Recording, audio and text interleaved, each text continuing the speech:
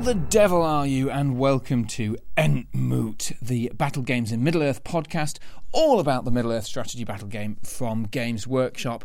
I'm Harry, and this is episode 15. And this episode we're going very, very far away from my homeland, into the Wilderland. Well, not quite.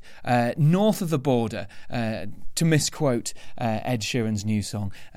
We're going north of the border with me, rather than south of the border with me, if you're an Ed Sheeran fan, and of course who isn't. And let's be honest, it's all about Ed Sheeran with that song in the Hobbit movies about the fire and all that stuff. Anyway, up to Scotland, that's where we're going for this episode.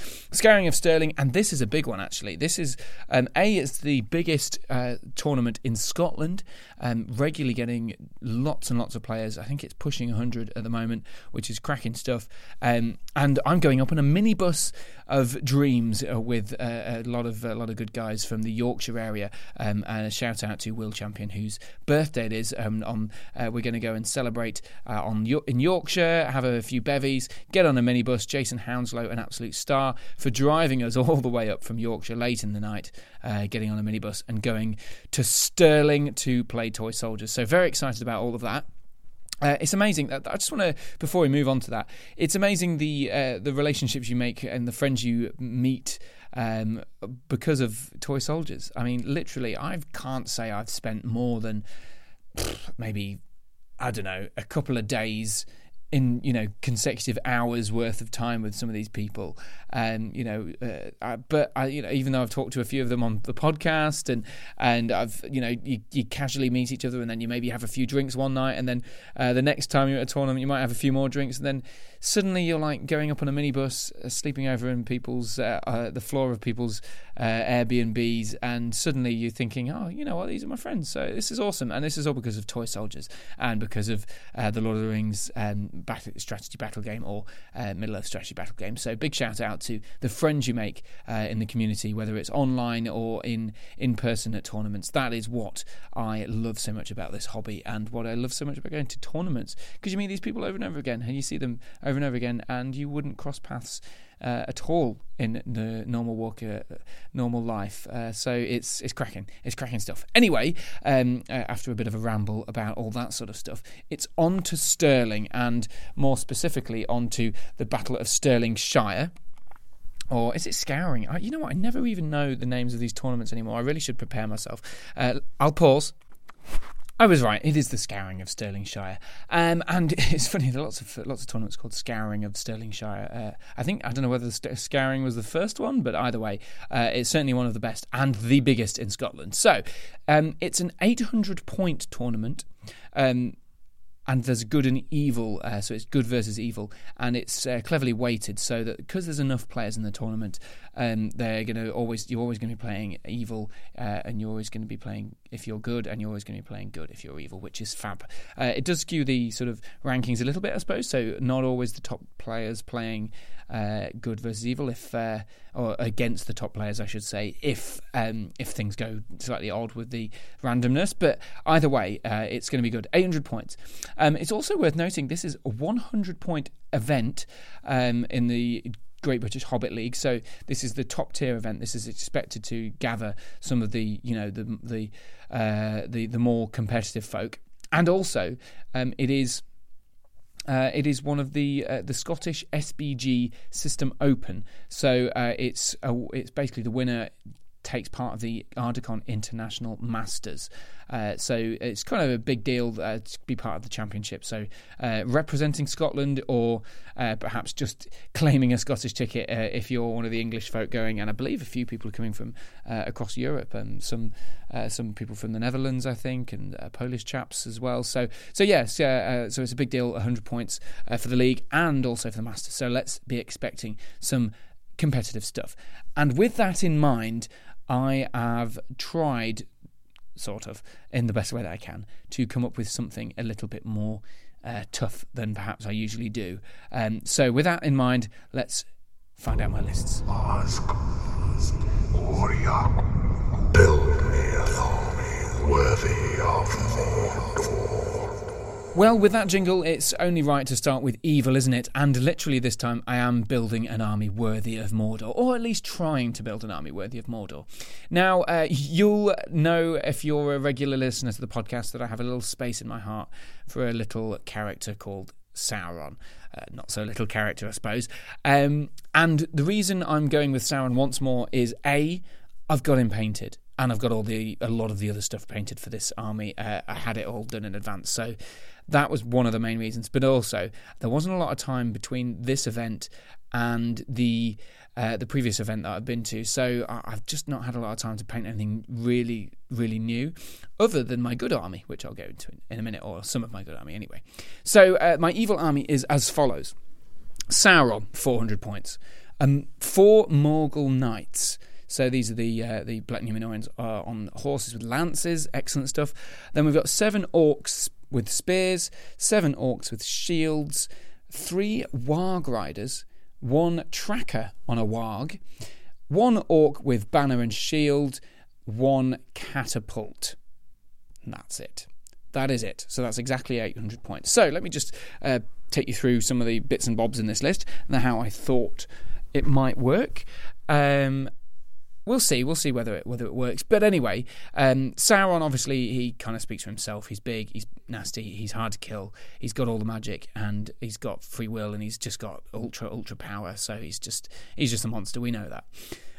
But I wanted to take advantage of his ancient evil. So we've got an 18-inch range to the -1 courage. So I wanted to get a few things in there that were causing terror. So I started with Númenóreans originally, actually, Black Númenóreans, and I realised that I didn't have enough mobility, so and also I didn't have enough orcs to fill the rest out. I realised I'm very short on orcs. I really don't have many at all. I've got loads, but not painted. So and I didn't have enough time to paint loads. So yeah, I sort of think, well, I was going to go with 4 Númenóreans and a lot more orcs. Decided, you know what, let's have some Morgul knights. They've got the movement. So did that. Morgul knights. Cause terror. You got a lancer. You got some killing power, even without the Sauron. So they're not just going to be squishy people. They're going to hopefully land a couple of charges and do some damage. We'll see what happens, but that's the idea anyway. Then obviously 7 orcs, 7 shields. These are more just to hold the line, to get in the way, to block people off from getting into Sauron if they need to, or to hold up the line so that Sauron can do his work, or just to take objectives. These aren't going to be doing any heavy lifting at all. That's the idea anyway. Then we got the Warg Riders and the Track and Warg. Again, movement. These were originally thrown in there when I thought I was just going to have Númenóreans, but I decided to keep them in there. I like Warg Riders. They've got high strength. They're speedy. It's not too bad. They're better than orcs. For the value of 2 orcs, you've got, yes, it's a bit squishy, but you've got a warg who's strength 4. You've got a rider. You've got the double attacks on the strength. It's pretty good. And I can't remember. I think I gave them 2 with throwing spear and 1 with a shield, so they're all 12 points each. Then a tracker on warg, again 12 points. And this one I've never used before, but I thought at least this way I've got something to just fire the odd arrow in, just hoping to get a lucky shot, particularly against any army that's not got any shooting. But mainly I'm thinking hover over to an objective and just be a nuisance, be an irritant, cause a threat. If you're trying to get behind the enemy lines and there's one guy standing on a capture and control objective or a domination objective or something like that, and you've only got a track on walk, it won't be too bad. It's got a couple of shots. You never know. The banner with shield, self-explanatory. Then the catapult. So Sauron, obviously ancient evil, so the troll that comes with the catapult for free, what a deal that is. He causes the terror, and obviously -1, that's good. So we've got really good, strong defensive capabilities there, and mainly the offensiveness of it. So catapult just says, come to me. If you're not within 12 inches of my catapult, you are screwed, or you're going to be scared, basically. So it's a hero threat, basically. I'm going to be targeting enemy heroes. You get the reroll to hit, the reroll to scatter. So you never know. You could get a few good lucky shots. That's what I'm hoping for anyway. But mainly, actually, what I want to stand the catapult in a decent enough place, maybe in a corner, depending on the scenario, maybe on an objective or close enough to an objective in domination or something like that. But I want to stand the catapult there just around there anyway, and then have a troll near it, and then Sauron next to it. So you've got a 12-inch bubble around there that people want to be inside so they don't get hit by a catapult, and inside that bubble, Sauron. That seems quite logical to me. If it works, then it could be pretty awesome. I can see it not working in various situations, but mainly in horrible defensive armies or that have got lots of heroes. I'm thinking, Rohan armies, they're going to be really hard with all those heroes that can strike up, surround me, get up to 10 on the fight, and just take lots and lots of wounds, and just the weight of numbers can do that. Anything like high elves, perhaps, with lots and lots of shooting, that would be annoying as well, and they've got the big heroes as well, so lots of strength 3 shots eventually wear through Sauron eventually, but I'm hoping that having a few orcs and stuff in the way is going to help. So there you go, that's 800 points there. That's a thought. The weaknesses, of course, 26 models. I don't get broken, I don't count as being broken in scenarios, but until Sauron's lost 3 wounds at least, which is not an easy feat. But of course, it does mean that I'm going to have very little in terms of numbers. So if Sauron's not rolling those 6s, then it's not going to go too well for the army in general. So that's a weakness. I've not got very many shots, but then I do have one big shot.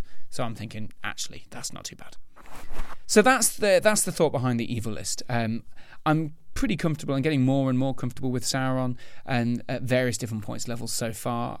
So I kind of know some of his tricks. The Drain Courage is one of my favourite ones. The 18-inch Compel and the 18-inch Drain Soul is just really useful. So that's the idea. Anyway, enough of the evil stuff. Let's find out about my good list. So I'll flick over to dwarves. And not Durin this time. Now, I mentioned after my Ardacon coverage, go back to the Ardacon episodes if you're interested in hearing a bit more about the armies that I took to that. I think they're about 3 or 4 episodes ago, so 8, 9 and 10. And I settled at the end on basically saying, don't like Durin and his dwarves, because I really struggle with the movement. I found that in some of the scenarios, I just couldn't compete. Maybe it was just me. Maybe I wasn't playing those games well, or maybe it was particularly bad matchups. But either way, I was really struggling with the movement. So I've gone with dwarves, but not just any old dwarves. These are Thrall for 120 points. He's just an absolute monster. Defense 9. He's similar to Durin. He's not as killy as Durin, but he's incredibly survivable. He's great against throwing it against a couple of troops. You've got a fate roll that on a 3+ you can pass, and on a 4+ you keep that fate forever. Defense 9, 3 wounds. It's pretty good. It's pretty good. He's solid.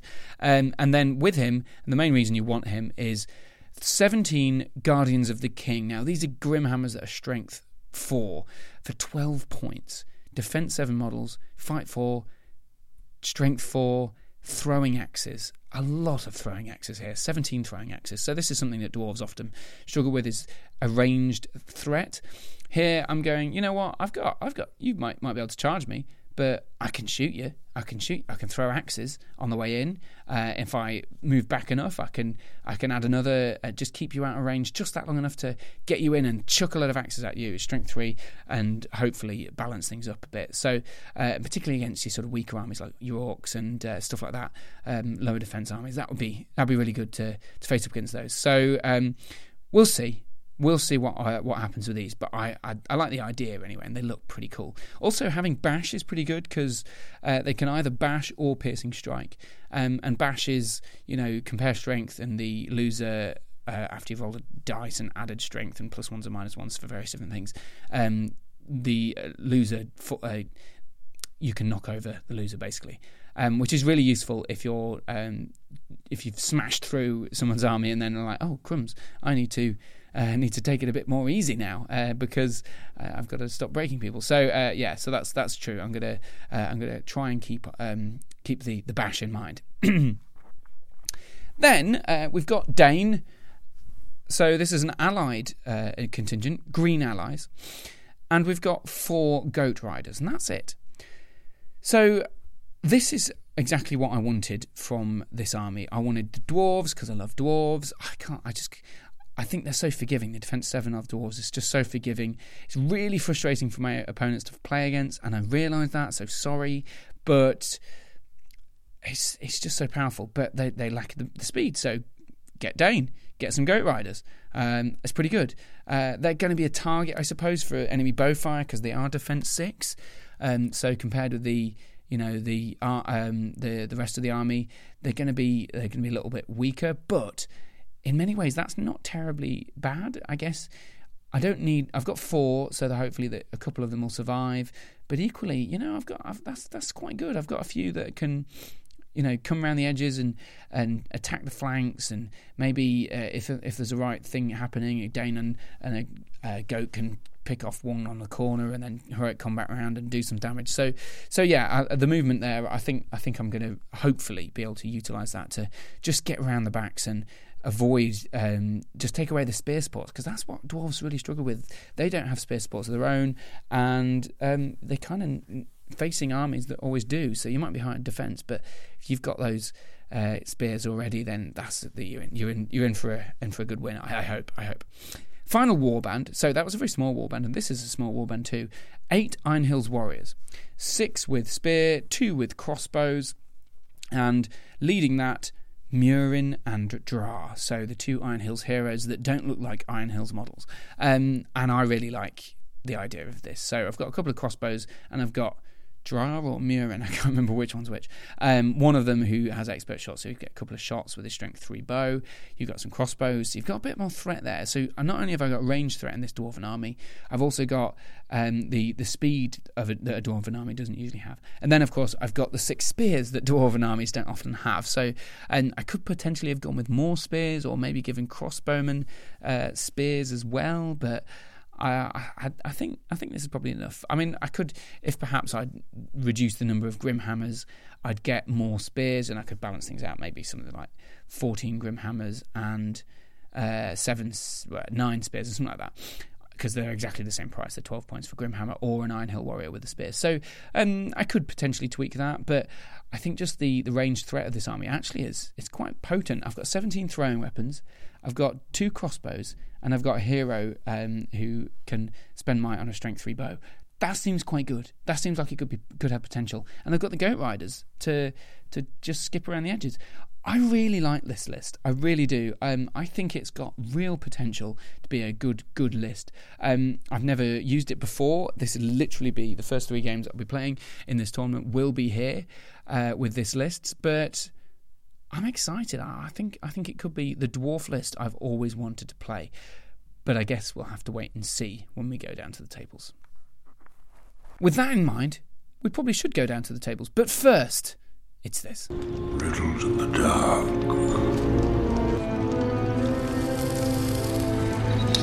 I'm precious. Yes, that's right, it's time for Riddles in the Dark, the sometimes ill-fated and perhaps very difficult guessing game that I run most times we're on the podcast. Last time I mentioned, do you like Riddles in the Dark? Do you want me to continue Riddles in the Dark? And is it too hard? Dan's been in touch. Dan says, yeah, I like Riddles in the Dark. I am one of the few who has guesses, he says. But if you decide to axe it, well, that's up to you, my friend. I do like it personally.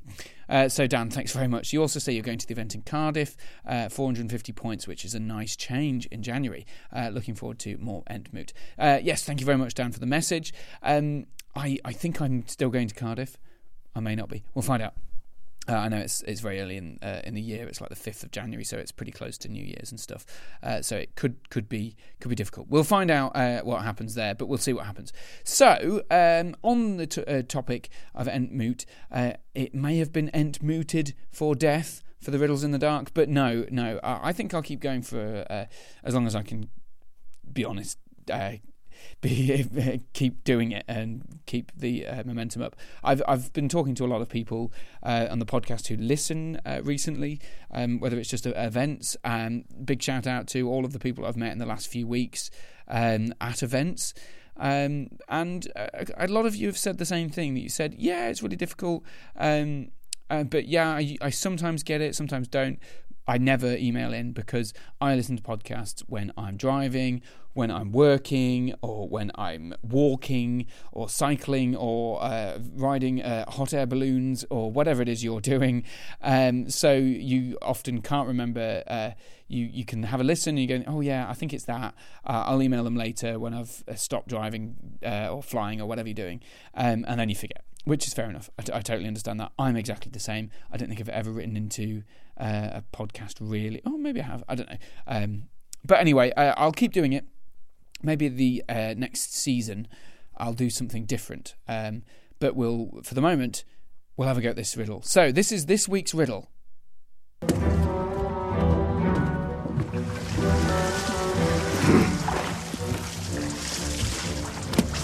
So yeah, it's distinctive. It's distinctive. The music is distinctive of being a jolly, jolly scene. It's also, if you're a fan of The Lord of the Rings, distinctively not The Lord of the Rings. The sort of the twingly music, that sort of stuff is very bouncy. It's definitely not Lord of the Rings. It could have been the Shire, I suppose, if you were not particularly au fait with the Lord of the Rings. But anyway, it's definitely not that. But it is one of my favourite lines in the desolation of Smaug. So it's a great one, and this is it in full. After just a quick congratulations to Dan Broxham for getting the answer correct again while sending in. No other correct answers this week, so a few of the other regulars didn't send in for this one, but that's okay. I hope you enjoyed it anyway. I hope you're getting along at home. Maybe I'll start introducing some prizes. That'll be quite fun. Then I'll give you a bit longer to do the riddle in the dark. But we'll see. Anyway, so that winner, Dan Broxham, and the answer was, of course, this. If you speak of this to anyone, I'll rip your arms off. Get off. Up there.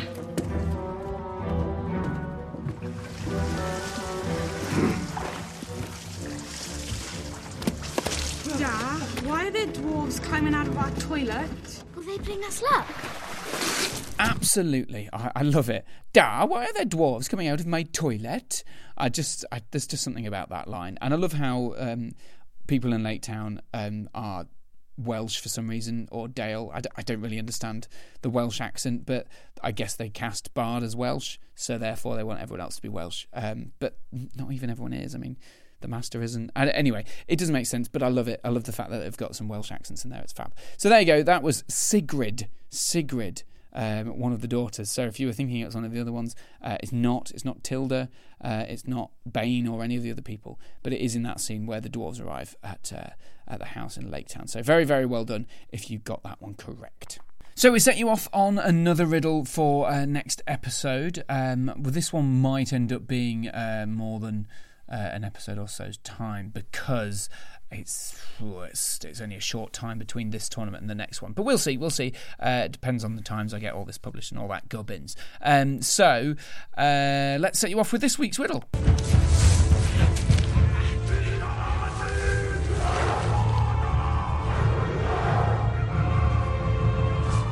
Yes, that's one. So who speaks next in the clip from the films, and what do they say? Get in touch, entmootpodcast@gmail.com if you think you know who speaks next and what they say in this clip.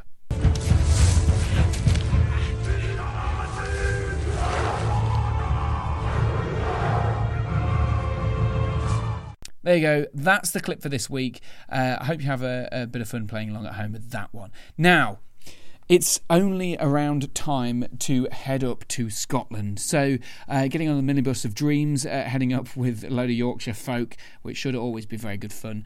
Driving many, many miles. For context, it's about 6 hours or something like that, 5-6 hours. So it's a big journey.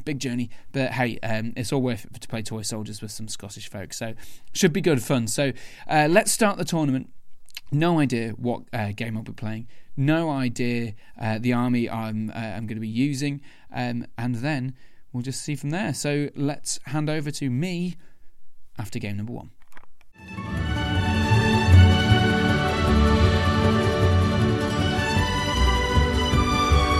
Here, Mr. Bilbo, where are you off to? Stop, I'm already late. Late for what? I'm going on an adventure!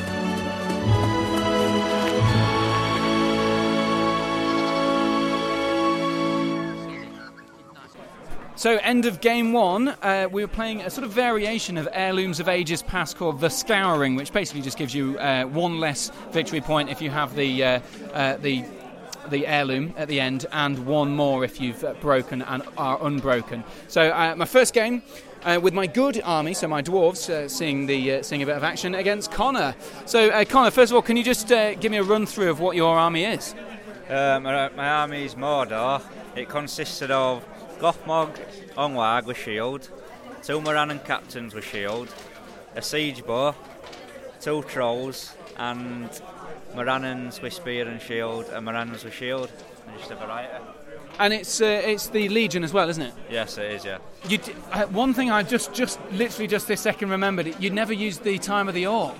I don't know what that does. Is it's +1s to wound or something like that, isn't it? I think so, yeah. I think it is. I hadn't really read up on it because I hadn't had time, but it is what it is. It's a new army, so I'm more about fun. Yeah, well, absolutely. What when you saw my army on the other side of the table, the dwarves, did you fancy your chances? I did when I got there, yeah, until Dane killed my first troll, but apart from that, it were swings and roundabouts, really, or back and forth, so I hope could have happened, really. You never know.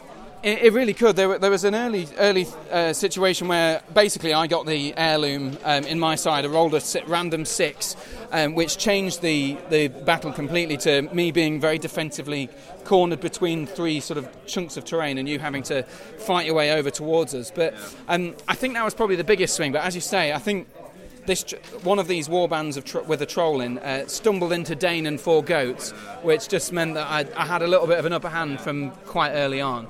Oh yeah, taking out that first troll did the damage on that side, and then I wrote that side up. That's why I just carried on letting Dane pick a few off at a time and just concentrated on the main assault on the objective. So yeah, I mean, he's an absolute monster. He churned through about 12 or something Morannons plus a troll all on his own on one flank. The downside, I suppose, is that he was quite far away from, because of his special rule, having to charge whoever's in combat once he's killed someone. Sorry, it just means that he had to keep engaging on that other side. But I suppose if I didn't engage on that other side, they'd have swept through and taken towards the objective. So I'm still intrigued. What did you think of the kind of the Legion that you brought? Do you reckon it's a competitive one? Because I know a lot of people are sort of split on this one. I won't say it's not cool. It depends what you take. I'm not a competitive. I go for fun, but if I wanted to, I could put a competitive list together. But like I say, my dice rolling's terrible as well, so that doesn't do me any favours. But yeah, and particularly the siege bow. I mean, it did cause some devastation, but sadly on the wrong side of the field. It ended up churning through your own orcs rather than. I don't think you ever actually got hit on my guys, did you? No, I didn't get a hit. No, it just went through my guys. I think it knocked one of yours down, and that's about it. But it's a risk you take just to get the good shot. But to be fair, it would have been really devastating because there were a couple of. I think almost every time Dane was in combat, you were firing a bolt at the combat, and it was just praying and hoping that it either missed or didn't do anything, which in the end did happen. And I ended up getting an 8-1 win, so I had the objective and broken, and I managed to squeeze your banner out in the end. Is there anything you would have done differently looking back on it? Probably on Dane's side, I'd have probably carried on going round as far as I could until he had to hit me head on. But apart from that, everything else were all right. Yeah, I think had I not rolled a 6 and got the objective, it certainly would have been different. But yeah, you're right. The right hand side flank, there's a big sort of square bit of terrain in the middle of the table, slightly off to one side, and then a kind of a funnel on 2 sides of the bit of terrain. And you went with one side of the terrain which had a Dane in it. And the other side didn't, but I think maybe if you'd wangled around, it would have made it much harder for me to charge that troll and take it out and just gain that early lead. Because once the trolls were gone, there wasn't a lot of killing power in your army other than the Morannons, which seemed to be tearing through Grimhammers like nobody's business. Well, it's just the strength of them. The strength, it helps against dwarfs especially because the high defence, but It's if you can win the fights, that's the only problem. Yeah, I did win a lot of fights, and then I just kept rolling ones and stuff to wound. It took me a long time to actually get the momentum, but then once Dane joined the main battlefield, it ended up being sort of decisively swinging it, and a few heroes. Once Gothmog had gone down, I think it was pretty much a done deal by that point. Yeah, absolutely. That finished the game off because I knew I had courage tests the next turn. I knew I had my captain, and I were wondering if he'd actually pass or not. Oh, he's only got one will, so... Yeah, and then of course he was quite far away from the actual centre, and he didn't want to charge into combat because he loses his stand fast. So it was ended up sort of being fenced off by Thror and a Grimhammer to make sure that he didn't actually get very close to the centre, and a lot of your guys ran, including that troll. So it was a bit of the courage of the orcs failing you there. Yeah, definitely did fail me. Yeah, like the troll. I thought if the troll stays, I might have a chance. So they'd probably have gone into Dane, but it didn't stay, so it opened up a massive gap for Dane to clear through, but it's what it is. It wasn't to be. Well, Connor, either way, great game. Thanks very much for playing me. Cheers. Game number 2, and we're playing Hold Ground this time. So swapping in this tournament, unlike some of the Good versus Evil tournaments, you actually do have to play or an equal number of good and evil matches. So I played with my dwarves. Now Sauron gets to shine, or not in this case. Kalman, you're a veteran of the Iron Hills. You do good things with them usually, and you've done it once more here. First of all, what did you think of Sauron and the surrounding army list? Were you frightened by the catapult and Sauron? I'm not going to lie, I was a bit arrogant with the catapult. I think the ballista has made me arrogant regarding that, so I really should learn not to underestimate the catapult. Sauron, though, was well and truly in my head. Sauron, yeah, I was terrified about him the whole game. As you saw, I split my army up just to avoid him until I had to, which was at the end, and that's when I engaged him. And naturally, with Hold Ground, you're going to have to, because he's going to stand in the middle and he'll just hit stuff until he dies. But yeah, we talked about the trebuchet or the catapult or the ballista off at the start, because obviously you get the heroic shoot. Yep. I don't, but it didn't really go well for the ballista because your first shot you went for Sauron. Yes. So I brought on 2 of my 3 warbands by your catapult, because you've only got 3 or 4 crew and a troll. I thought I can do that, distract it, and shoot the guys, because even if I don't hit Sauron, I'll hit some of your orcs and null your numbers out quicker. Didn't go the way. I missed my first shot, and then your catapult returned fire. Yeah, and 1 shot and catapult, and I got lucky. I mean, I had a string of the right numbers, and I smashed a ballista into the ground in the first turn, which was amazing. Yeah, 1 rock straight in the string. Snap the string. The fact that it doesn't scatter as well, because it's a siege target, it just means and strength 10, you just need a 3+ to kill it. Yeah, it was an inevitable once I got the hit, I think, and it was a tough one. But then the problem, you also had the issue with that Dane was hovering around trying to kill a troll for like 3 turns. Yeah, so I called a heroic combat with Biffa and strike with Dane and bounced into the troll with Dane. I just fluffed my rolls out to use the rest of my might to win the fight, and then couldn't kill it for 3 turns. It took out all of Dane's might, which I was pretty chuffed with, actually, because I wasn't expecting the troll to do much when you deployed in that position. Yeah. So I was thinking, they're gone, that's that. All right, well, at least I got the ballista. But then, it sucked out a lot of your might, which I thought, this could be big, because you're going to need a lot of strikes, and you've only got Thorin with 3 might and Biffa with 2 or 1. He had 1 left at that point because he called the combat. Yeah, and I was thinking, actually, you're going to need these strikes to actually win combats later against Sauron. But, I mean, actually, you didn't in the end, because it went really well towards the end. I mean, you mopped up the orcs in such speed. That if your army has 1 falling down point. I like the cavalry. I was surprised that you didn't charge cavalry in earlier with your lances. The fact you kept them back, because if your lances charge my shield wall and knock them over, they become quite stringy. But yeah, as soon as I could get my dwarves in combat with your basic orcs, I knew it was game over, really, because I could just chop them down. But that's the point where we had a bit of a discussion about the game ending, and I was uninformed on it. Well, yeah, because of the army bonus, you sort of thought that perhaps although you don't count as broken for VPs, that it might still end the game. But Tio decided that it went my way, and the game carries on with Sauron because he's got full wounds, which fair enough. But it didn't make much difference in the end. Just back to that point about the cavalry though, because the reason I didn't charge my cavalry in, because my army is built around Sauron really, and I wanted to really avoid stuff. Hold ground isn't an easy one to avoid things with, because I'm going to have to try and get stuff into the middle. But so I didn't charge because I knew there was Thorin hovering around in the back, and I knew that even if I bounced the first turn with some of those lances against defence 7, it's possible. With Thorin, as you said, I kept Thorin back just in case you did charge in, so Thorin could counter-charge. And you'd counter-charge, and then I'd end up losing them anyway. I lost them anyway, but a couple of turns later, but they really didn't do the impact they didn't. I don't think they ever got a charge properly, really, maybe once or twice. You were very unlucky with the priorities. I don't think you won a single roll-off. Yeah, I didn't win any priority, and most of the roll-offs went your way. Maybe one went my way. Not very many. No, not very many at all. We're not going to quibble about dice rolls, because that's the game. But if they did, though, you've got the magic on Sauron to just chill soul me into oblivion.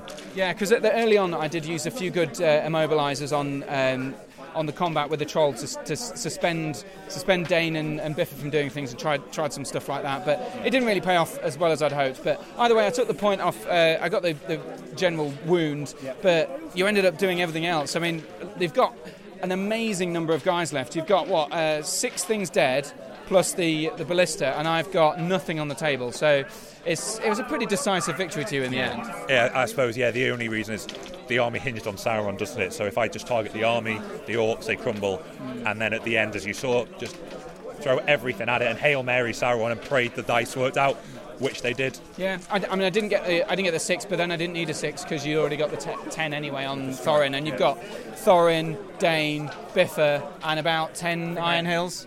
I had 4 in combat and 5 supporting, so 9 Iron Hills, and it was just, I think Biffa did 3 wounds, didn't he? He was quite good.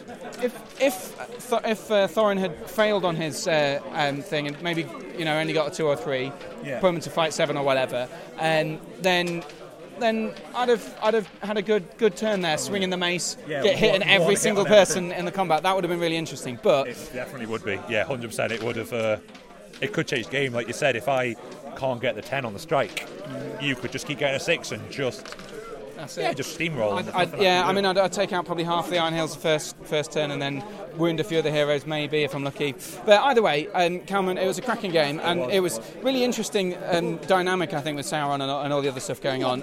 Ballista off was an interesting start. I thought when that happened, I thought, oh God, you're in trouble, because Ballista is quite a big part of your list, but not really when you've got big heroes like Dane and Thorin and Biffa. Yeah, that's one of the big things that I like about the army is everyone does overestimate the ballista, and the fact that they think, if I take out Cal's ballista, I've got the game. And then I like to show them that with Dane and Thorin, they still have a battle on their hands, regardless of ballista or not. And I think you've got the Master of Battle. You've got Biffa's 3 heroic moves once he's done the thing. Dane doesn't have Master of Battle in this. Oh, does he not? It's yellow. Oh, okay. Well, you've got the 3 heroic combats and the 3 heroic moves once you've done the wound with Biffa. So I guess that's a really, really smart move. You've got a lot of might already, but that means you've got loads of might to spend on strikes and other stuff. It was 7 stones that woke me up to Biffa. I've never used them before, and I took all Champions of Erebor. And Dale and I, when we were using it, we just realised that these guys can combo off so many things now. And I think after that tournament, Biffa became a must for me. At 600 points over, Biffa is in this list because he saves my might on Dane and Thorin for strikes, as you said, or to kill stuff.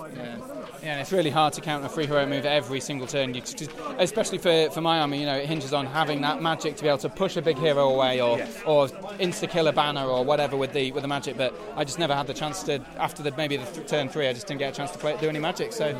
Well done, Calman. Thank you very much, it was a pleasure, Harry. Yeah, I don't actually know what the score was in the end. I think it must have been 12-1, I think. So I got a wound on your leader, so I think it must be 12-1. Never even used my fate. That was my mistake. Yes, that's true. Yeah, if you'd saved your fate in that first turn, then it would be a 12-0 victory. But either way, Cameron, cracking game. Well done. Thank you very much, Harry. And that is despite us getting the rules wrong. Siege weapons are siege targets, so therefore can't be insta-killed by siege weapons, because battlefield targets are the only ones that can be insta-killed. So just bear that in mind. If you've got a Iron Hills ballista and you get shot by a catapult in the future, you get double wounds or something like that from some of the... I think it's the Gondor Trebuchet gets it. But either way, Worth saying, I got smashed by Kalman as it was. It would have been utterly devastating had that ballista been there. So game 3 and the Iron Hills return and the army of Thror. I'm playing against Tom with an army of Azog's Legion. Now, what's the army? Tell us what's in it. So we've got Azog on the warg in armour with the stone flail, and Bolg on a warg, and then loads of Gundabad warriors and a few berserkers on a bat. A few berserkers. Oh, and a bat, and the war bat, which does the pluckage. Yeah, which plucks people up. It didn't really do much. No, it did well. It did what it was supposed it was meant to do, which is fly over and get off the board. True, yeah. So, which made me kind of always be playing with a little bit of a worry in my heart over the bat, a fear of bats. So we're playing Recon. You're playing dwarves. Although I've got a few goats, usually that's a sort of okay matchup. What did you fancy your chances? I did and I didn't, because I've got a very small army. We're actually about the same size, I think.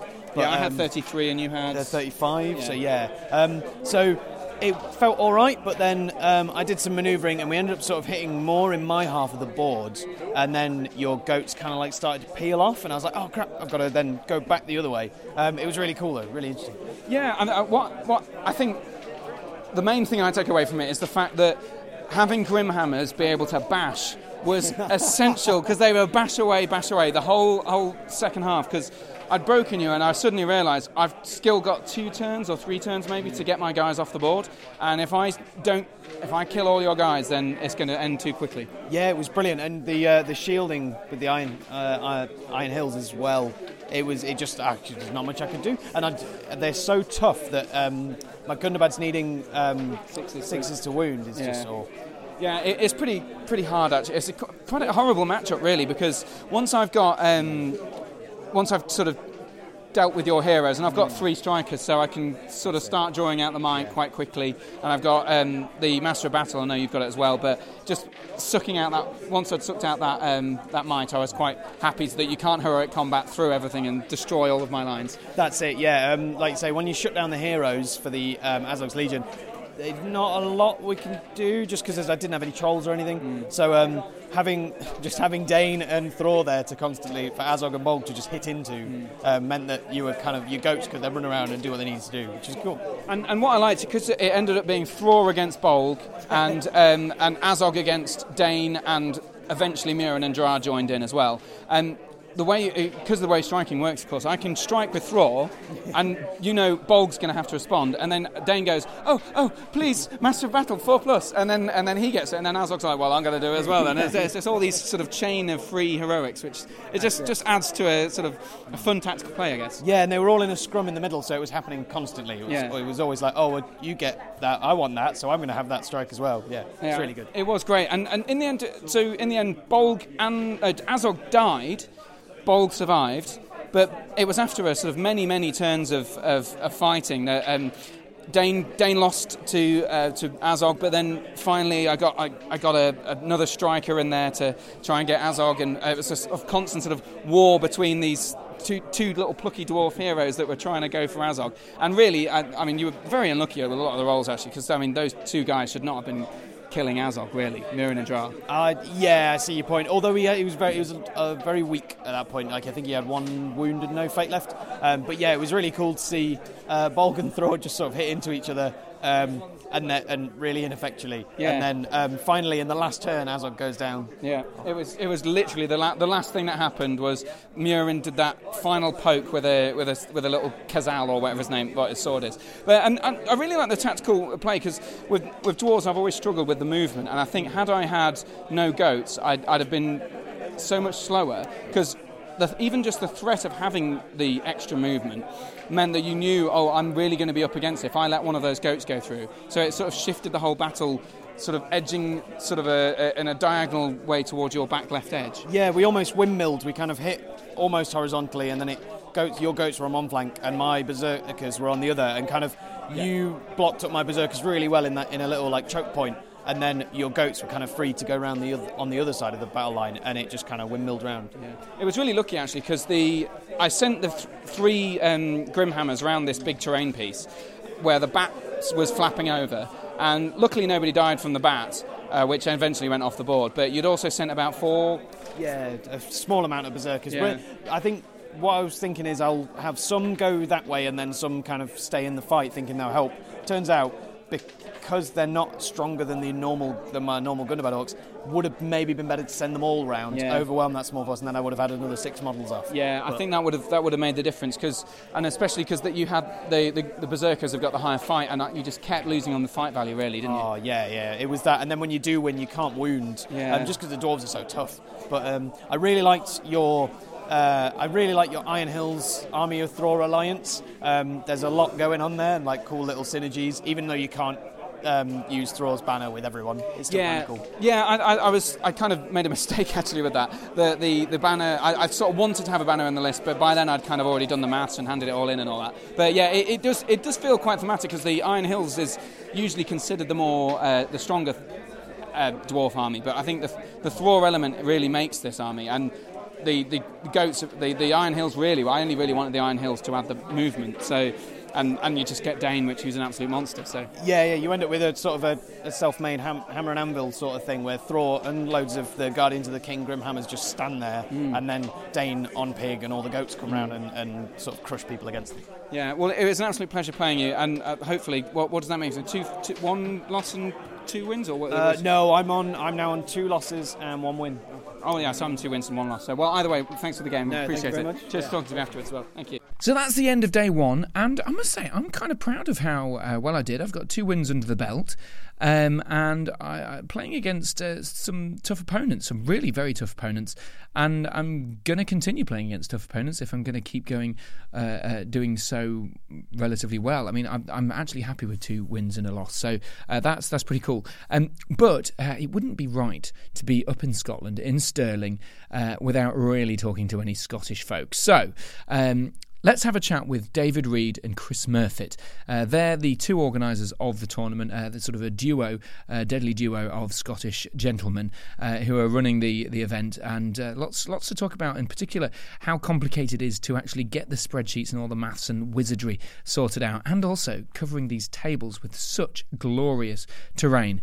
Then following that, we'll talk to another Scottish gentleman for game number 4. So it's Stirling, it's Scotland, it's one of the biggest of the Scottish tournament, I think probably the biggest Scottish tournament of the year, and we've got David and Chris Murfitt organising this tournament.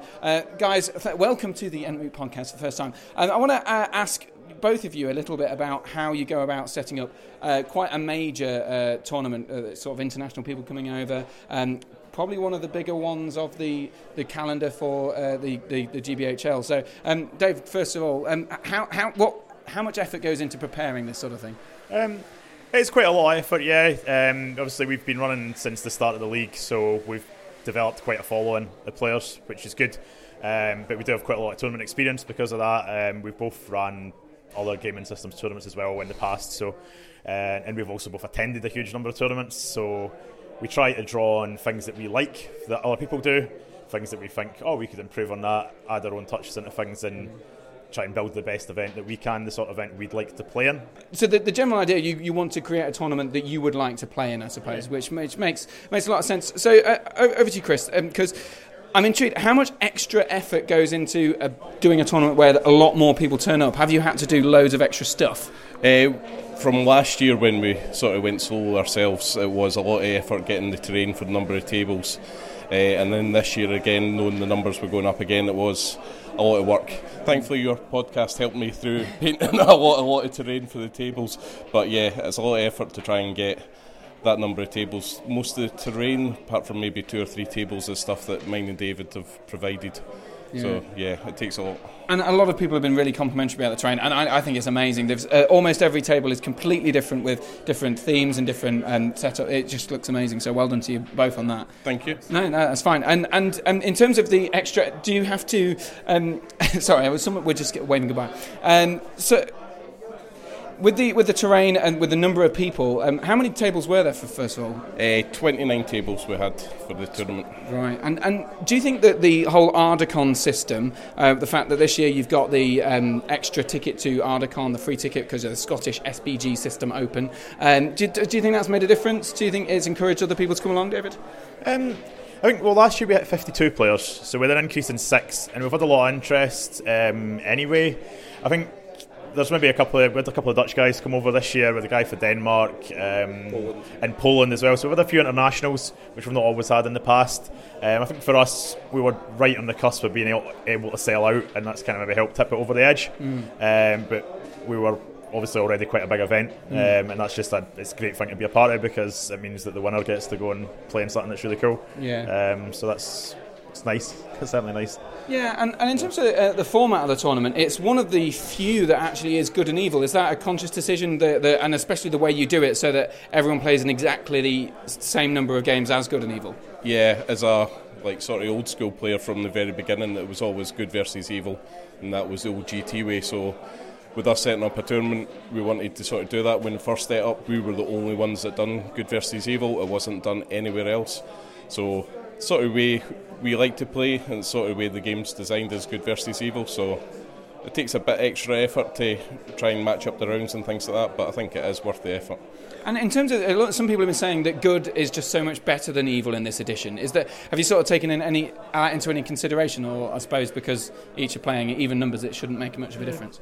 I think it certainly changes the meta. If you see, I posted quite a few graphs and stuff for events, what armies people were using. There are a lot of Mordor, which I think can cope quite well against maybe elves, because the defence 6, strength 3. They've got the Fury to deal with, like Círdan and stuff. So I think it changes the meta a bit. Evil can still do really well, though. There's been some rounds where the number of good wins were far, far less than the number of evil wins. I probably do think myself that good are slightly stronger, but it's not. There's not been any round where good's completely dominated. So which has been interesting actually to see. What do you think about the number of red alliances? Because looking from the tally, it seems that evil certainly has a lot of red alliances to get in that shade, and I'll go with you, Chris. Yeah, there was quite a few red alliances. Shades were quite popular. I think that probably was about the main reason for red alliances, going through the lists. I suppose it does help with the -1. It does make a big difference. Yeah, I mean, it is still very powerful. I had the joy of playing against one, and it is frustrating. Do you think that still needs changing? I know that's one of the things that the Red Alliance was potentially trying to get rid of. I think the shade's always going to be an issue, but it has been toned down. I can't really see too much they can do. Maybe make it Angmar specific would stop that, but I'm sure that's something Jay will probably keep in mind in the tournament scene. But I suppose not everyone's brought a shade, have they? No, I mean there's 5 red alliances, 4 on the evil side, which are all for shades. There's 1 on the good side. What was that, by the way? What was it? Oh God, it was a Fellowship, Thranduil Halls, and something else. I think. Yeah. Oh, was it all heroes? I assume it's not quite all heroes. There's Rohan with a Rohan hero with some Rohan troops. For Thranduil Hall's hero with some Thranduil's troops, and then a White Council hero and a Fellowship hero. So there's quite a lot of points on heroes, but there was a few troops. It's Ryan Hinch's list. I'm sure he'll be happy to post it now that the event's done. But yeah, it was interesting certainly, because it's not something you often see as a Red Alliance on the good side.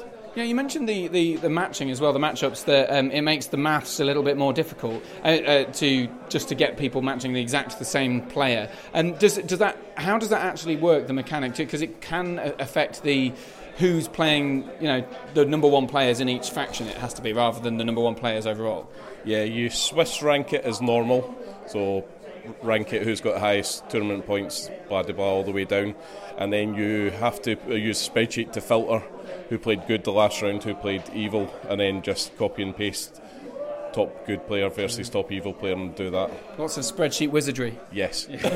Brilliant. And in terms of a lot of tournaments like to have big prizes and things like that. I know you've got cool helmets and cool big photos and things like that. Is it a big thing that you want to sort of spend as much as the sort of money that you make out of it on prizes? Yeah, I mean, I think a lot of the money that we've spent over the last couple of years has been in scenery. But we want to give a good standard of prizes. It's something that's cool. Like the glass trophies are there, which are really nice. We also have other things that are quite unique that you might not get at another event. I think it's a nice selling point. I mean, people don't necessarily come for prizes, but I think it's nice to reward people who have done well, especially if someone comes to a 60-player event and they're the most sporting player there, or they've had the best painted armies, or they've won the thing. It's nice to give people unique things to remember it by. So, absolutely. I know exactly, and I know we're coming to the end of the actual rounds itself. We've just grabbed you before the go. But David, thanks very much. And Chris, thank you very much for talking to me on the podcast. I hope you've enjoyed being on the podcast. Yes. Yeah, thank you. I'm sure we'll be sure to listen to it back. Lovely. Thank you very much. So game 4, day 2, and we're playing Lords of Battle. Yesterday I was using the Iron Hills. So today it means it's Sauron's time to shine, and with Lords of Battle I was looking hopeful. Playing against James Gilray with a Rohan Legion. Just tell me what you've got in the Legion first of all. So it's the Riders of Faden Legendary Legion, obviously led by Faden. I've got Gambling with a Banner Rohan because Infinite Might. I've got Ermir because he's a bit of a tank. He's got the free fate. You can be a little bit more aggressive with him. I've got Dernheim, which is the Chief of the King's Knights guy. He's pretty good free heroic combat with Faden. And then the Merry guy, what's the name again? Dernhelm? They're all in the same. So, they all do stand so those 5 heroes, I just mix your Royal Guards and guys. So yeah, Mr. Royal Guard, and there's another banner in there as well. 2 banners just so it covers the full army and get all the heroes. So yeah. Absolutely. So first of all, Lords of Battle, you drew Sauron. I do have a lot of orcs that are relatively squishy, but obviously there's Sauron. What did you think when you saw that on the other side of the field? Did you fancy your chances? Kind of, yes and no. I think if I can do the wounds on Sauron, I can win. I think if I can get Sauron, I can win, obviously, because my army in a straight-up fight can just beat yours. But Sauron's the problem. I thought at the start of the game, it's going to come down to, I've got models left, and it's just going to be Sauron, and that's... Yeah, looking at the table now, there's a corner, there is a troll and Sauron, troll from the catapult and Sauron left. Sadly, Sauron's only lost 1 of the wounds, so you never quite got that broken. But just walk me through the first couple of turns, because I had a catapult and 1 orc tracker, and they did some damage. So Ermir started off at the corner, and this 1 orc tracker managed to take all 3 fate, 2 wounds, and all 3 might. He certainly took out a lot, and his horse. He was just rolling 6s every turn. This was just a shot in the first turn, took his horse out. Shot in the second turn, I think, wounded him, and then he got charged, and he ended up fighting him a couple of times. She was quite good as well. With the rerolls, with the troll, you can reroll a hit, and you can reroll scatter. That's really good. Yeah. So you dismounted quite a lot of my heroes as well. You dismounted Faden, which was quite good as well. Yeah, first turn, Theoden he took a wound, I think, and lost his horse, which was pretty crucial because he took ages to get into the actual fray. Yeah, he was out, and he calls the death thing, but you need to be within 12 inches of your characters to call death. So he spent a few turns calling up, so I couldn't really call death when I wanted to. I think what was crucial was as well, because of the way that I castled up in the corner, I had my line of orcs and the cavalry, and you just had to sort of hit into the orcs to get to Sauron, and it meant that you were sort of spending resources like on your might to try and do some heroic combats and things like that to clear out the orcs, which meant by the time you got to Sauron, some of the heroes were a bit sort of softened. I think the thing with Sauron was that turn where you killed 3 of my heroes, and since it's Lords of Battle, like you've only got 4 might in the army, 3 might Sauron, 1 the captain, and like you got 3 points of might back for killing 3 of my heroes, and I was just like... Yeah, we talked to the TOs about this, and the ruling was that because I got 3 separate kills, that I got all 3 of my might points back, which I'd spent. So it was pretty awesome move, that one, and it did just gave me that little flexibility to do a heroic combat later and do another bit of magic. Yeah. Even your casting as well, just chilled souls like 1 spare turn. Yeah. It's taken away my fate. A lot of my characters, only Ermir has the free fate. Most of my other characters just 1 fate. So it's like, do you keep the horse or do you? Yeah. And so I think it was I did a couple on Theoden and 1 on Gambling, and I was trying to get them, but it just forces you to get that heroic move as well, because otherwise you're facing another chill soul, and that the army is built so heavily around those heroes. I think what turned at the end was me failing that courage chest with Gambling. Literally, he was giving me unlimited might, and you were out of might, so I was just flinging 1 guy into Sauron a turn. But when I lost Gambling, it was like, yeah. Just wait for the announcement. Oh, painting! Best painting awards going out. So the I love that alarm. So yeah, you're right, the heroes, and then of course the Harbinger of Evil. It was just a matter of time, I suppose. Like you would take. Once you kill Faden, the bodyguards away as well, so they just run. Yeah, because the Swarm Protector and the Royal Guard. So that's why I wanted to get Theoden. Some people say go for Gambling first.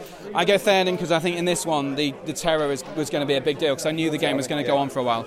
Also, we did roll I think 3 or 4 turns in a row for the 1 or 2. And the game didn't end. I think if the game had ended maybe in those 3 turns, it might have been different, but.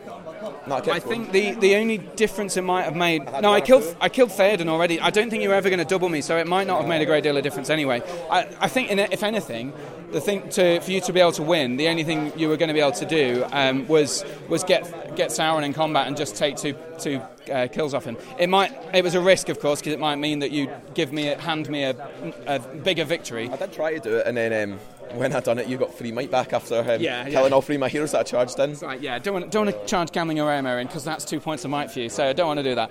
But yeah, it works out. It was a really, really close game, really a long one, but it ended up being 5-4 to me. I'd killed your leader, and I'd broken you, and I'm not broken because Sauron still has all but one wound. So it was really close. You had the pit me on the post by 2 on the wound tracker, because I just took out a lot of horses. But either way, James, it's a pleasure to play you, and thanks for talking to me on the podcast. Well done. Hope you do well in the tournament. Thanks very much. Thank you. Cheers. So game number 5, we've had to flip a coin again, and I ended up with my good side. So I was playing with Dane and the gang, and playing against Ryan Hinch. Ryan, first of all, you're playing your evil army. What's your evil army? So my evil army consists of the Witch King as my general, with all the kit bar 1 will point. I've got a Shade, a Shadow Lord, and also Gurrits, with a load of Black Numenorians, some trackers, and some orcs. So this is a Red Alliance. You've got the Shade, you've got all the filthy nonsense. First of all, how have you found this list competing generally at the tournament? It's a grindy list that just wears your opponent down because of the Shade, and then the magic allows you to just control your opponent's heroes so that they don't cut through you too quickly. Yeah. And it's generally just like a slow grind army that eventually towards the end of the game it's just your opponent's got not much left to give. Yeah, and in terms of will and actual will in so many ways. No, it's a good list. I mean, and the way you played it was extraordinarily well, I thought. It's my Grimhammers, it's ill met by moonlight, so we had the throwing, you've got to throw get extra wound, plus 1 to wound for shooting, and a 12-inch range for your shooting. So the Grimhammers were potentially quite scary. So what did you plan to do? Yeah, so I started off with my orc trackers on the front just to ping off a few Grimhammers so that when the combat's hit, you weren't taking out 2 or 3 every turn when you charged. I used the might on the Witch King a little excessively to kill 2 dudes, to then call a heroic combat to fly away, just to try and get the Grimhammer numbers down, because they were kind of a threat, thinking with the scenario at mind as well. Yeah, absolutely, yeah, because a strength 3 against a tracker, for example, I'm wounding you on 3s, aren't I? So. Yeah, so it's not nice. But the heroes are great as well. Your heroes are still going to cause problems, so I just had to slowly sort of work them down. But all it takes is a couple bad dice rolls on your part, and then they just fall pretty quickly. Yeah, and you focus your first main efforts on Dra initially, because obviously you've got the 2 shots and the 3 mites, with the potential for... I could, if I'd got the shot off, take a Witch King or a Shadow Lord out in one go. Was that the idea? Little bit. The main idea was, because of the scenario, to get ahead I needed to kill a hero, and they were easy targets to get with the magic, with the black darts, with him only being defense 6. Yeah, so you get points for 5 points if you kill all of the enemy heroes and you have some on the board, but you killed more heroes than me, but not all of them quite. But yeah, that seemed like a good strategy. I was hoping, I realised a bit too late, I was shot the first time I shot with Dra, I shot at the front rank, but you'd move the Shadow Lord back and you had the 6s to hit, so I felt like it would have been very, very lucky if I'd actually managed to get hit off on one of the ring raids. You were definitely stuck between a rock and a hard place on this one. There's not much you could have done barred what you did. Yeah, and I tried a bit with the goats and stuff. You got a really good hurl off with the Witch King, and I just saw it. I saw it when you'd done the combat. I was like, oh gosh, there's a line of goats there, perfectly lined up to hurl through. But yeah, generally I struggled obviously with the magic that just shuts down people like Dane. I mean, I was quite conservative with my will, so I felt I always had a dice to play with, but inevitably it meant that I was mobilised a few times. But I guess the way your list works is you send off random guys with the Spectre to wander off and into the woods, or so you can heroic move off them and things like that. But generally it's just stop me shooting with your Shadow Lord, stop me fighting with your magic, stop me fighting with the Shade. It just kind of neutralises almost everything I've got. Yeah, and the trackers mainly, for that regard, are there just to pose a little bit of a threat. They're not there to kill a lot of stuff, because they generally won't, but they're just to make your opponent play a bit differently, knowing that you've got 10 shots. Also increases your break point as well. Yeah, absolutely. And in this particular scenario, they work really well, because you've got... 18-inch bows aren't often going to have the superior fighting, but against 17 6-inch throwing weapons it works really well. So I kind of had to come to you, and then you just keep edging away until the lines eventually clash once I'd lost a few guys. So it was a pretty tough game, but you played it really well, and I think that the experience on your behalf really shows through in this game, because you were really, really maximising the potential of getting one kill here and then moving everything back, and then one kill there and then moving everything back until, maybe 3 turns in, you had a bigger advantage than in terms of numbers than I had, and I just didn't get a chance to kill anything. I played it similar to like a chess game. If you take one piece without losing your own, then you sort of gain a little bit of an advantage going in towards the middle game. So just slowly creeping an advantage, like slowly climbing the ladder. Yeah, absolutely. And you got a good 3 or 4 of those. I mean, the bows helped. You took a couple of Grimhammers out, but also the heroic combat, you say, took another couple of Grimhammers out, so then I was down by 4. And then you got a trap early on and a sort of hooking off a central piece of terrain, which took another Grimhammer out, and then the Spectre moved someone out. And then by that time, you list it all like that, it's like, I've lost 7 Grimhammers, and that's a big deal. Yeah, because that's almost 100 points, so you're essentially playing 100 points down coming into the fight. Yeah. And then once you've got no resistance to magic, it's kind of game over. Yeah, I mean, the heroes were hard to take down. That was the main reason for the magic against Dra and Murin, because I thought by the time the combat comes, I might not kill Dane, I might not kill Thrall, and then I won't be able to achieve the major victory for this one, which was to kill more heroes than your opponent. Yeah. So that was why I targeted them first, before... It's also another one less hero to deal with as well. Yeah, absolutely. A striking hero nonetheless, and ones with 3 might that can heroic combat and all that sort of stuff. They're definitely something that you need to watch out for. But I like your dwarf army as a whole. I think if the Shade hadn't been there, you would have won a lot more fights and killed a lot more dudes. Yeah, I think that's the thing. I have no real counter for the Shade. I was hoping maybe I'd get some goats around at some point, but just when they clashed, I needed the goats to kind of do some damage, and all kind of fell apart from there. But either way, Ryan, it's a fantastic list. It's a really, really competitive, tough list, and you played it extraordinarily well, so well done. And it's a 10-0 victory to you. Yeah, thank you. It was a good game as well, which is always good after that. Yeah, so. That's good. Exactly. Thank you very much. So the final game of the tournament, and playing up against Mick, and I'm using Evil, of course, last time. Sauron, my catapult sat in the corner, and we were playing Capture and Control, the one where you flip your objectives over to try and capture things. Mick, what army is yours? What's the general gist of your list? Right, so I was playing with Gandalf the White, Hurin, and Madril, leading 22 Guards of the Fountain Guard with shields. 4 Knights of Minas Tirith, and I believe 13 Rangers of Gondor with spears. And what, out of interest, before we talk about your good list, what's your evil list and how has that fared? The evil list is the Witch King with Crown, 3 Might, 14 Will, and 3 Fate on a horse. Shadow Lord on a horse, Gyret, Groblog, 2 Bat Swarms, 10 Goblins, and then a mix of Black Numenorians and Orcs with spears. How's that fared?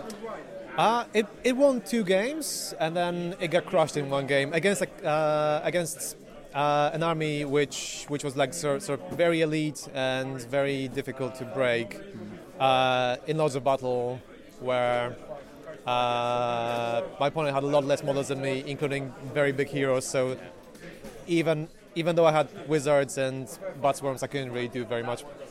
Fair enough. Now, so into this game. So we're capturing control. We're flipping over objectives. I've got about the same models. Maybe you've got a few more, I think. Did you fancy your chances knowing that I've got a Catapult and Sauron in the list? Well, I played against Catapult in round 3, and I lost against it, so I learned my lessons. Normally, since I have higher 5 value across the entire army, and you have very soft targets in combat, I was expecting to be beating you and winning most combats and killing you in fights. So the main point was really, how do I stop Sauron with Gandalf? And also, how do I deal with the Catapult? For the Catapult, I decided to send Hurin and 2 Knights straight at it, which mathematically should have worked out better than it did. Yeah, I think you did some maths, and it worked out that I needed to get a roll of a 6 on the 3 dice to win, which is a 42% chance. Yes. And I did. Yeah, and you did. It was one of those silly situations where I had multiple options, but I decided to just go with charging with Hurin and 2 Knights into a troll. After heroic combat. Yeah, so what happened was I'd moved one of my Morgul Knights in front of the troll in order to try and basically be a speed bump. And the heroic combat, I thought, that's quite a good idea, but I thought you were going to move back away from the troll instead. Instead, you went straight into the troll just because. Yeah, well, I figured that if I move back, you're gonna be able to shoot, and if I engage, you're gonna lose your reroll at least. And I decided that Huron with 2 knights charging against the troll. If you don't win the fight, I have about 14 dice on 5s to kill you, which should mean a dead troll. And you only win the fight for about 44% of the time. So I should be winning, really, and I should be killing the troll there. Yeah, I see. I thought, it's a bit of a coin flip. Like it's as close to a 50-50 as you could get. So I thought, fair enough. But having said that, although the troll killed Huron, you did eventually kill the troll. Eventually, after about 4 or 5 turns. After about 4 or 5 turns, yeah. But luckily for me, the troll didn't really kill anybody for the next 3 turns, despite winning combat every time. Yeah, I think I won every combat and rolled 2s and 1s to kill things. So that was annoying. So moving away from that corner of the battle, we've got Sauron and a load of guys in the middle. I sent some Warg Riders to swing round to the left of some terrain in the hope of maybe catching one of the objectives, and I sent everything else forward against your line. So it was a bit of a clash of the lines, but the main duel really was a magical duel between Gandalf and Sauron. Of course, I've got a Chill Soul and a 4+, with resistant to magic, and you've got a Banish on a 4+, and you've got Fortified Spirit, which you put up in the first turn, a channeled Fortified Spirit. Yeah, so in turn 1, the first thing I said was Gandalf's going to channel. And so I was actually hoping that you would use some of your might to maybe heroic move, to maybe stop me from channeling, maybe transfix me to do something else. Which I was thinking, you're gonna lose a might point, and I should be able to resist. But sadly, you didn't use your might point. Yeah, I thought, okay, on the balance, it's a D3 wounds on the channel Banish, and I thought, so I might lose 3 wounds, but I've got the resistant, I can spend some extra will. I thought I need that move to be able to cast magic later on rather than do it. So I thought it was worth a go, and I was right, because you did the Fortified Spirit, which was annoying though. It proved, I don't think I got any Chill Souls off in the end at all. Yeah, I think I resisted every single spell in this game. Yeah. And Fortified Spirit channeled, obviously, 2 or 3 dice to resist with +1.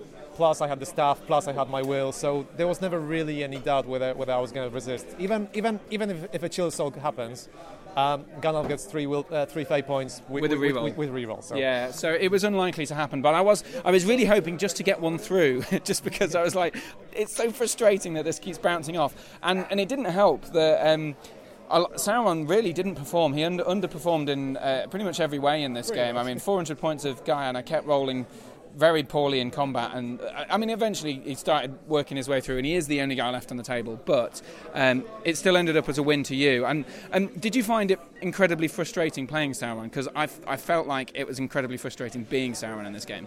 Not really. Like it's just one of those models where this is basically how it plays, so there's nothing really to be frustrating about. Like the game itself, I did everything I could. And it's just one of those things where if you've done everything correctly and you played as best as you can, then even if I lost, then I can't really blame myself or anybody else. Like the worst thing is really if you keep making mistakes and losing because of that. But if you don't make mistakes, then even if you lose, it doesn't really matter. That's a really good philosophy to have, and I think you did play it absolutely perfectly. You stopped my Wargs from coming around. Gandalf did some shonky stuff with magic over there, and he stopped all of them. The only thing that you couldn't do was kill Sauron in combat, which, I mean, is that, in terms of things to try and succeed in, killing Sauron in combat is a tough one to do. Well, I did bring him down to 1 wound, so 1 wound. That was nearly there. And in the very last turn, we had 2 turns of rolling for breaking.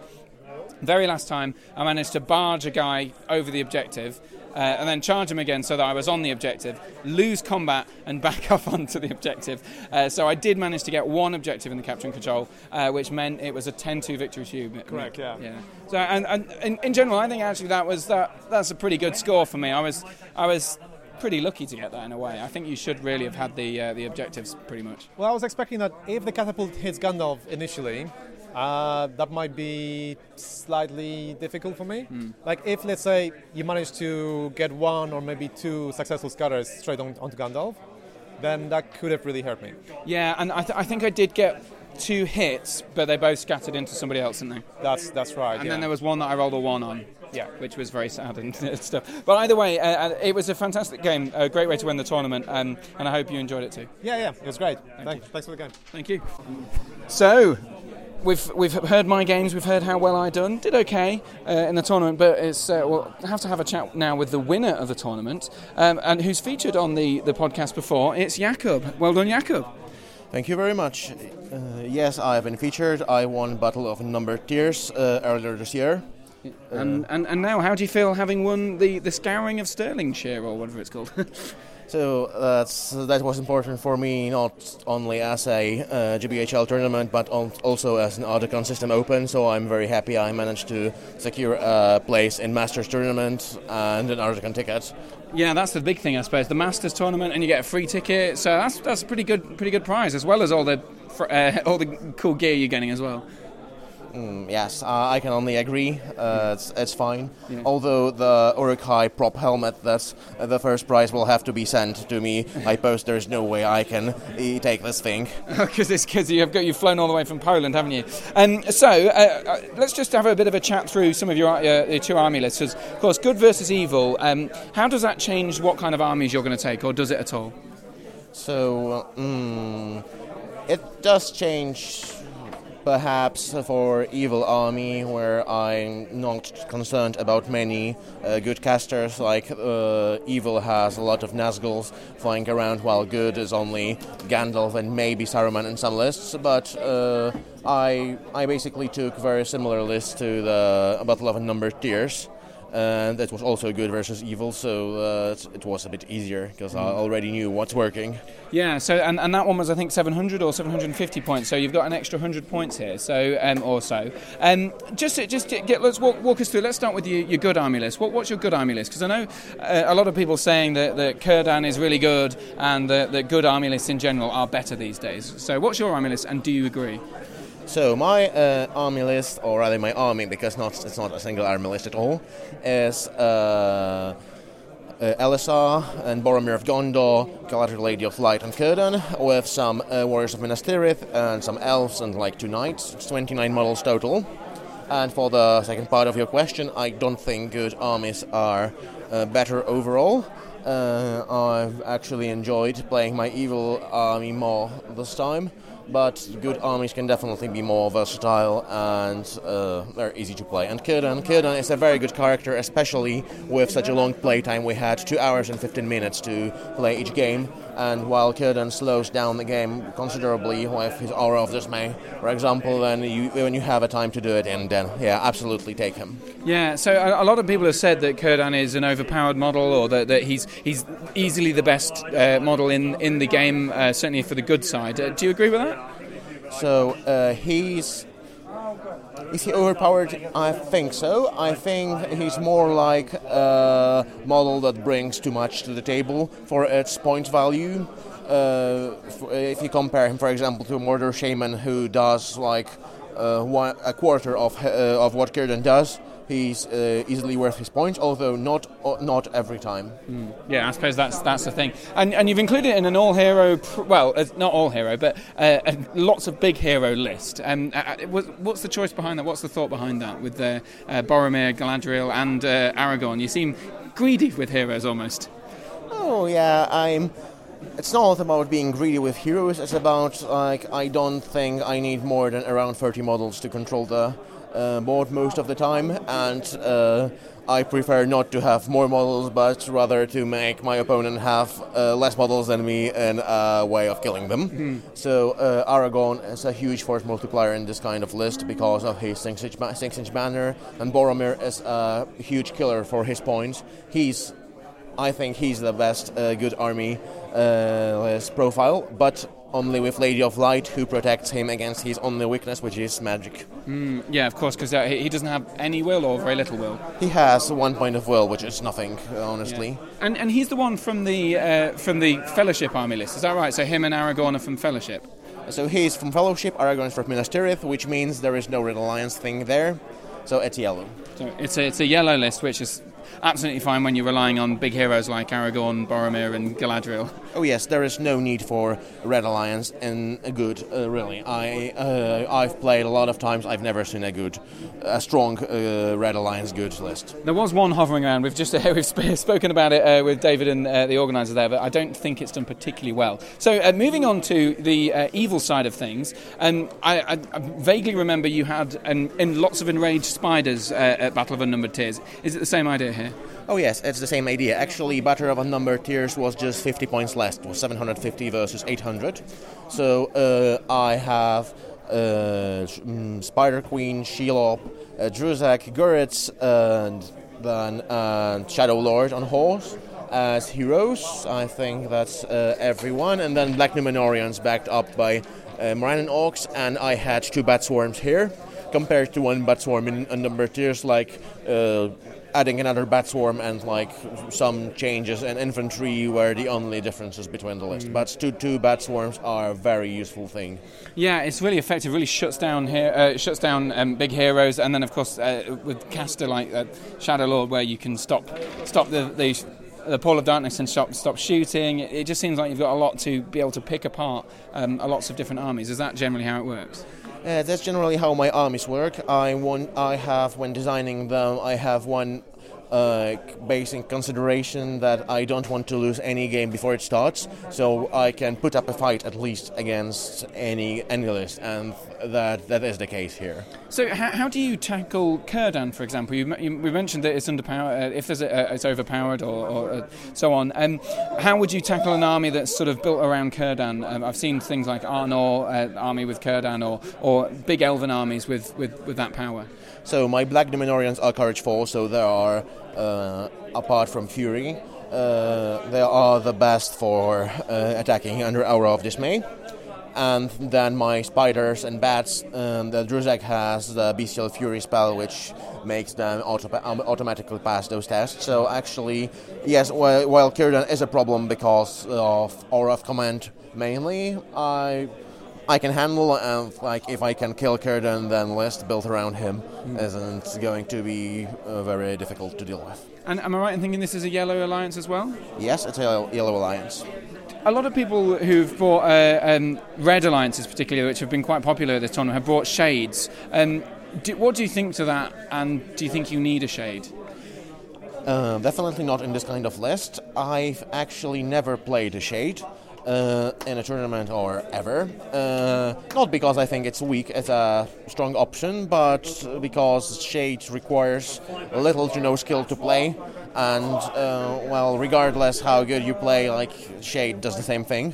While my lists this spider list is extremely dependent on player skill. It has high difficulty, but you can get so much more from it than I think from a shade list. So and you obviously you've won the tournament, so you must be playing pretty well. So I guess you must be on tip-top form this weekend. Oh, I'm in quite good form. That's considering like big tournaments in Poland. We have also tournaments that are called master tournaments that are 100-point equivalents. We have 9 of them in total in a league. And last 3 of them I won, so that's the 4th one in a row. So I guess if that's not a form, then what is? Well, exactly. And so now you mentioned at the start of the conversation that you were going to be taking on Ardacon. You were going to the Masters. I think the Masters points list might be changing slightly, or certainly the format is changing of the whole Ardacon. I'm not 100% sure how it's changing yet. But are you hoping to take the evil list, this one that you've won a couple of tournaments with now, to Ardacon, or are you going to keep that quiet? Maybe not keeping that quiet, but honestly I have no idea what I'm going to take on Ardacon next year. There will be an FAQ in February as well, and probably one in August before that, so everything might change by 180 degrees. So are you quietly confident that you might end up taking the Masters title and being a world champion at Ardacon? So I think that's an option, but I never say I will win the tournament. I hope I will, but there will be a lot of good players out there. It's a Masters tournament for a reason. Yeah. Well, Jakob, well done on winning another tournament and featuring in Entmoot again. Thanks for talking to me. Thanks, Harry. So there you have it, the scouring of Stirlingshire over for another year, and well done again to Jakob. The second time he's featured on Entmoot, as he mentioned, Battle of Unnumbered Tears, I think episode 5 or 6, somewhere a few weeks ago, certainly in the summertime. He won that one as well with a very similar army, as he mentioned, with a couple of extra bits and bobs. Really interesting to see his army list growing and potentially in the skill in which he uses it, just based on the number of times he's playing with it, and also in kind of success at tournaments as that grows. It seems, as he has mentioned a couple of times, that it's very hard counter to a lot of the armies kicking around there. So hopefully that's given you a bit of food for thought for your army lists in the future. If you're interested in the slightly weird bat and spider combination that seems to be reigning actually quite well at a lot of tournaments. So that was that one. Well done. And also a bit of a shout out to Will Champion, who ended up, because of his placing in the tournament, ended up getting a prize for the Northern League. So the GBHL, the Great British Hobbit League, is organised into 3 different sections. We've got a Southern, a Central and a Northern League, which divides it up, and then there's of course the national main thing. And Will won the main league after coming third in Stirling. So a big shout out to him for that, as well as being on the minibus of doom on the way back, which was very, very tiring journey back, but got back at like 2 o'clock in the night, something like that on the Sunday night. Thank God I took Monday off work. Also shout out to Simon Ripley, who got the best sporting vote 2 years in a row, I believe. So well done to him at the tournament. It's always a good one to get, because, and as he said in a Facebook post just afterwards, after the tournament, he should be that. Award should be renamed the luckiest person who is drawn against brilliant opponents, and I like that. I like to think that that's the reason that I've won sporting awards in the past. It's just good opponents, isn't it? It's just if you have a good laugh with someone. So that's good. Also, painting award. I don't know the names of the 2 painting award winners, and I've had a look and I can't quite find them anywhere on the event page. But I do know that they were absolutely extraordinary paint jobs. One guy, I think he was Italian. Forgive me if I'm wrong. He certainly travelled from Europe. He had an incredible display base with Mordor trolls on it and Mordor troll chieftain. It was just absolutely outstanding. And forgive me, I don't know who actually. I don't think he won it. He came second. And I think I voted for the winner, but I forget his name. Either way, it was really extraordinary. I'm sure there will be data on the pictures on the Facebook pages at some point, if they're not already gone up by the time this comes out. So there's that. And that, I think, is probably about it. Big shout out to David and Chris, who you heard from earlier in the podcast, for organising a cracking tournament. Great tables, really great scenery. It was just really awesome. I put a photo up on my Facebook page, and I've tagged in an answer to a question about the quality of the scenery. It was made by a company, but either way, in particular the Radagast's Roscabel house is absolutely incredible, and I was sad to have not been able to play on that table. But either way, it was cracking, and I'm really glad that it was a great tournament for everyone involved. Good fun night out, and I had 2 plates of haggis, which is about the minimum you can have really in Scotland. Maybe next time I can squeeze in a bit more. Either way, it was fantastic. So that's it for now. That's another episode of Entmoot done and dusted. Coming up, we still have War in Reading, which will be very soon as a podcast. Possibly sooner than I think, because this editing process is taking a lot longer.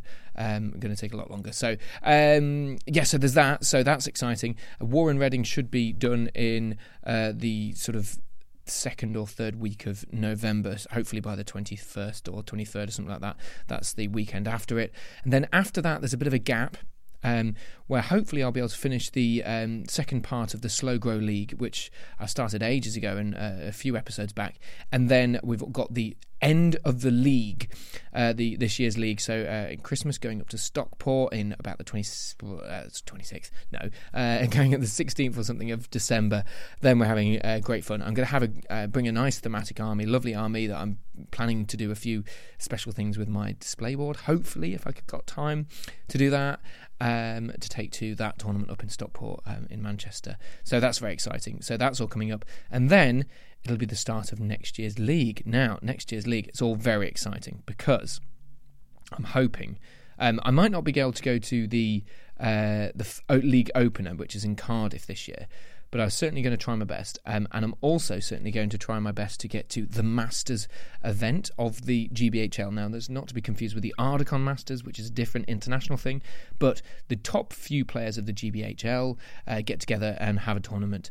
And I understand they're allowing dweebs like myself into the mix for a special doubles tournament sometime in the new year. So that should be probably the next episode after the Christmas one, and then I'll take a break, I think, and I'll see you on the other side of Christmas after a slow, hopefully a little slow grow league drop in at some point soon. So all that coming up on the Entmoot podcast.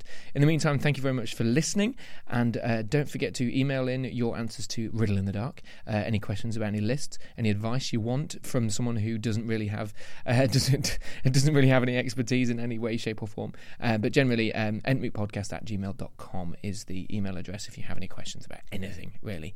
And Boorarum.